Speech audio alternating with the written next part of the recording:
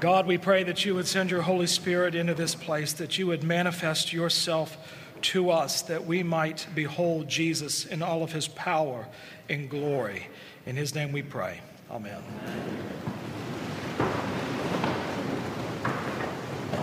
What are we to make of this great moment known as Pentecost? Is it a faraway event? Is it an abstraction? Is it for other people? Or is this event a present reality? Well, let's enter into the second chapter of the Acts of the Apostles and find answers to these questions this morning. We see that 120 of the followers of the Lord Jesus Christ find themselves gathered together in one place. And they are gathered because the Lord himself told them to wait. He promised the Holy Spirit would come upon them. And so, taking him at his word, they waited. And suddenly, maybe in the midst of boredom and wandering thoughts, everyone was suddenly awoken to the presence of God. The sound of a mighty wind filled the house where they were, and before they could make sense of it, they saw tongues of fire resting upon one another's heads. And they lost control of themselves, for the Holy Spirit, God the Spirit, filled them, taking up the presidency of their lives. And by his power, they began to speak in foreign tongues. That is, they now had the supernatural ability to communicate the gospel of Jesus Christ in languages that even their own ears had never heard before. And from there, they began to preach. And what was it they began to preach? You can read it for yourself in Peter's great sermon that goes up through verse 41. But the hearers tell us what was being preached: the mighty works of God in Jesus Christ, which can be summed up in the final verse of our reading this morning. And it shall come to pass that everyone who calls upon the name of the Lord shall be saved. And what is that name? The name of the Lord is Jesus, the God who saves. The preaching to those in Jerusalem for the Feast of Tabernacles heard of the person and work of Jesus Christ.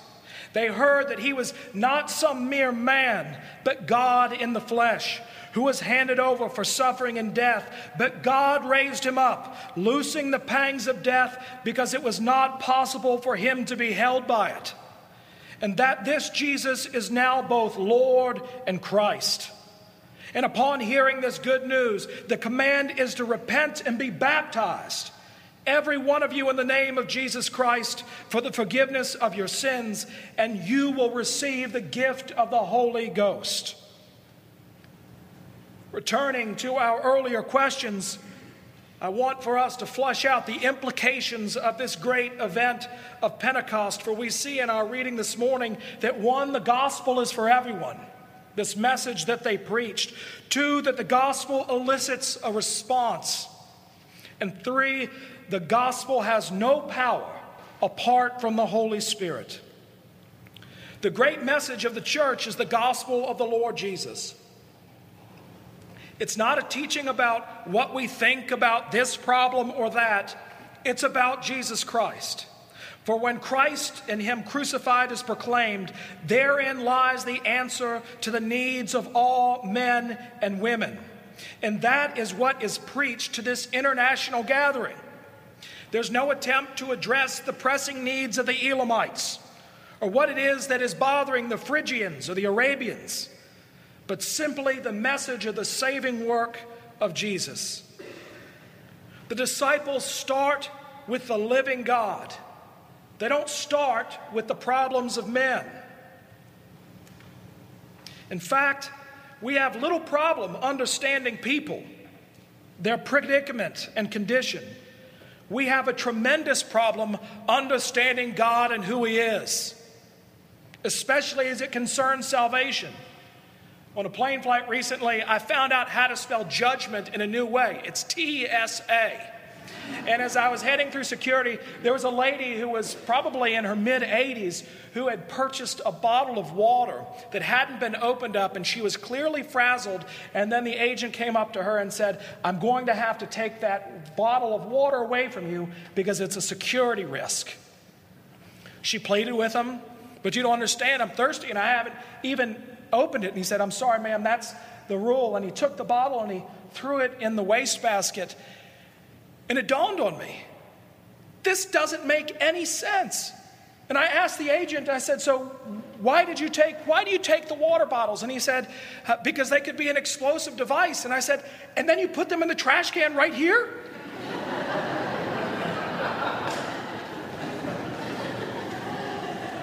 That makes no sense. People are constantly trying to extricate themselves from danger. We're all looking to save ourselves, only did I find that our actions are simply throwing a water bottle into the basket that's right next to us. Our efforts are for naught. No, the condition is the same for everyone. Everyone is in need of salvation. Everyone is in need of relationship with God. The gospel is not specific to a certain type of person. It's for everyone. A message that only appeals to a certain class or a certain type is not the Christian gospel. And so devout men from every nation under heaven, every walk of life, every socioeconomic condition, heard in their own tongues the mighty works of God. The gospel is for everyone, and so it should be declared to everyone. But what happens when the gospel is preached? What are its consequences? What are the reactions? Well, the reaction amongst the crowd, at least in the aftermath of the preaching, is twofold. Some are amazed and perplexed, wondering, what does this mean? They can't make sense of this manifestation of the Holy Spirit. But the other is a negative reaction. Others mocked the disciples, even mocked God, by accusing the Christians of being drunk. The gospel is a foreign concept. It's not an idea that comes to us naturally or readily. The whole idea of the gospel is that it is something, or rather someone, from the outside coming into our lives. It's an alien work. So it's no wonder that people are bewildered by it. You may not know what to think of the Lord Jesus and what it means to have him as your Lord and Savior. I encounter people who wonder, well, I hear you say that God loves me. But God wouldn't love me if he knew of my past or even my present. God couldn't love anyone like me. I'm bewildered and perplexed by this gospel. Or I encounter people who feel that, well, I'm doing okay. It's others that really need God, and there'll come a day maybe when I need the gospel, and then I'll tune in. But right now, the gospel is for someone else. I really don't understand that I need it at this moment. But beyond being bewildered, others scoffed.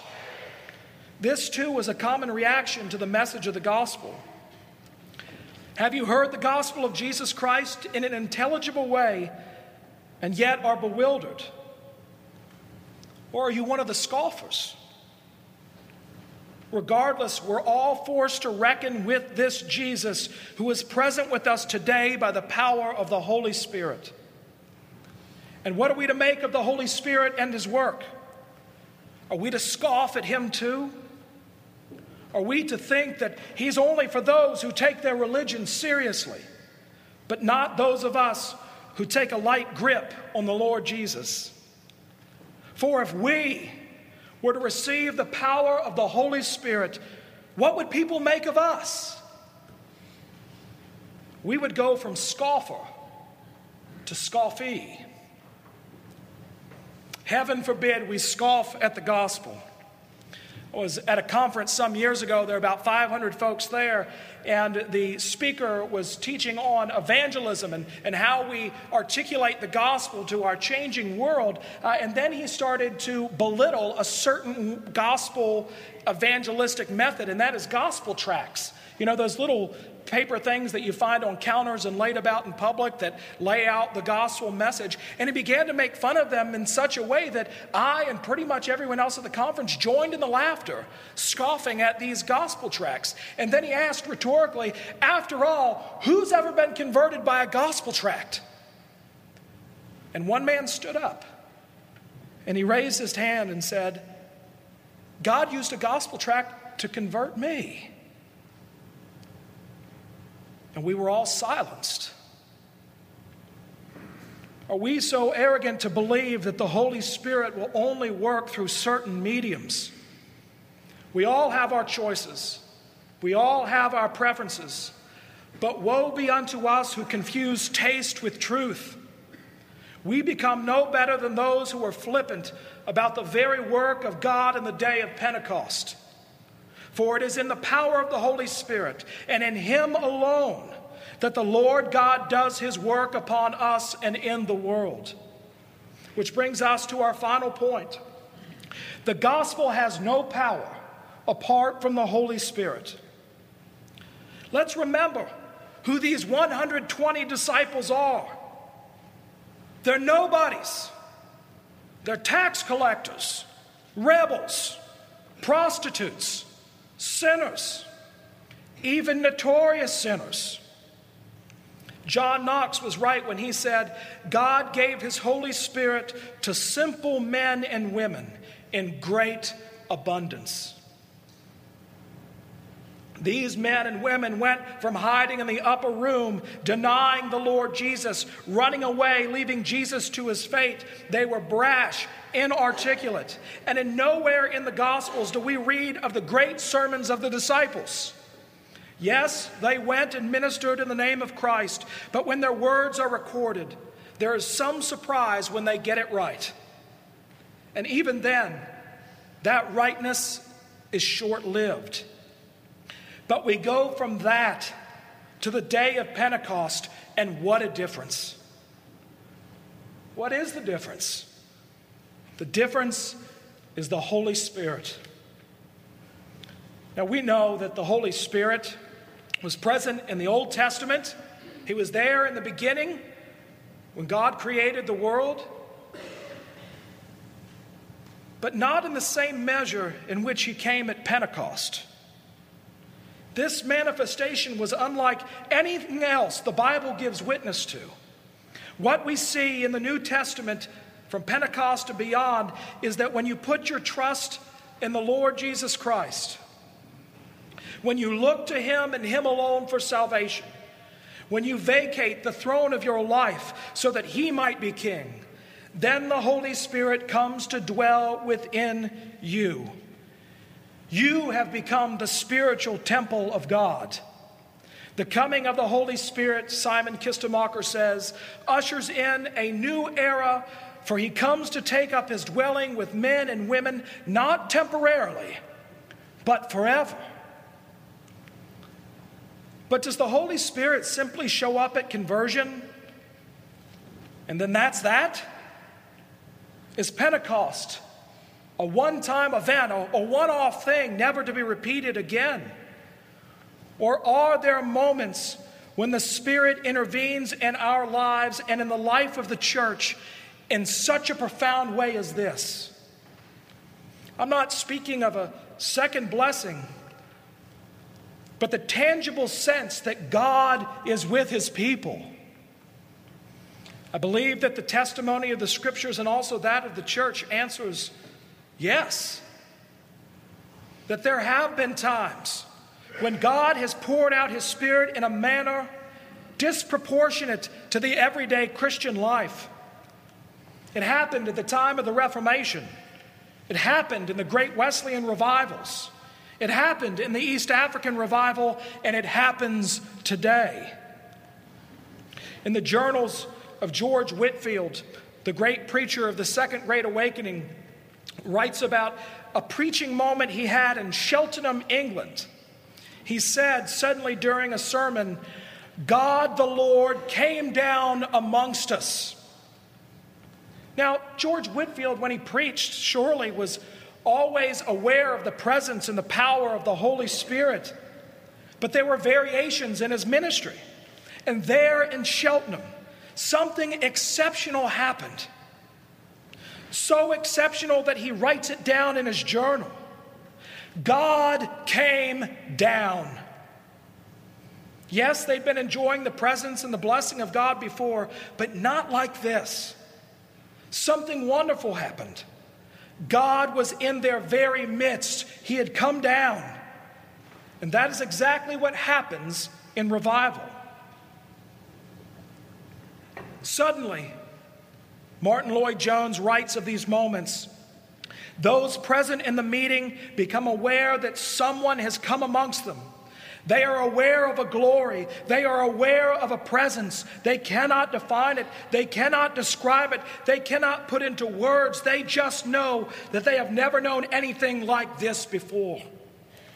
Sometimes they describe it as days of heaven on earth. They really feel that they are in heaven. They have forgotten time. They are beyond that. Time has no longer any meaning for them, nor any real existence. For they are in a spiritual realm. God has come down amongst them and has filled the place and the people with a sense of his glorious presence. This is what happens when God hears the cry and plea and sends his blessing. For the disciples waited and they prayed and they pleaded. And God answered their prayers and he showed up.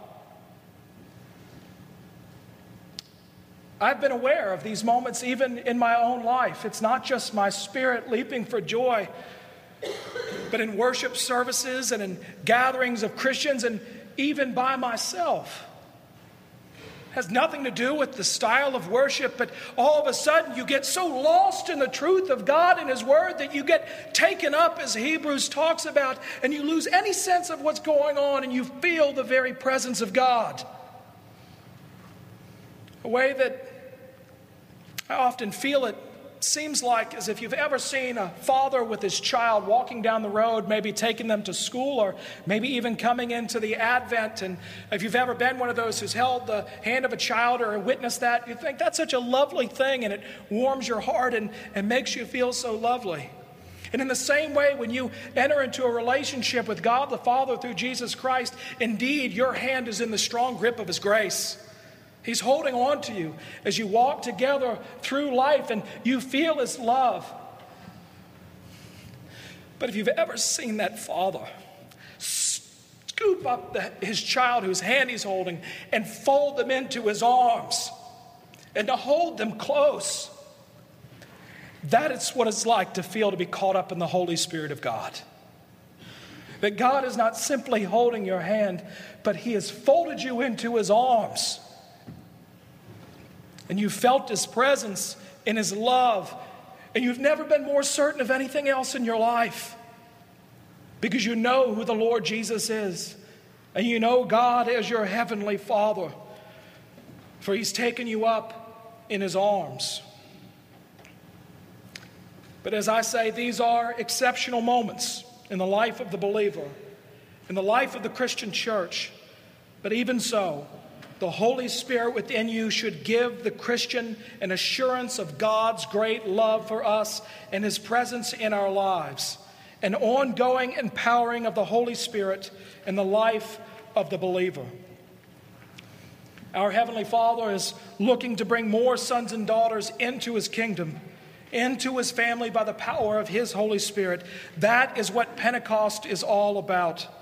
This great event shows us that the gospel is for everyone, no matter our station in life.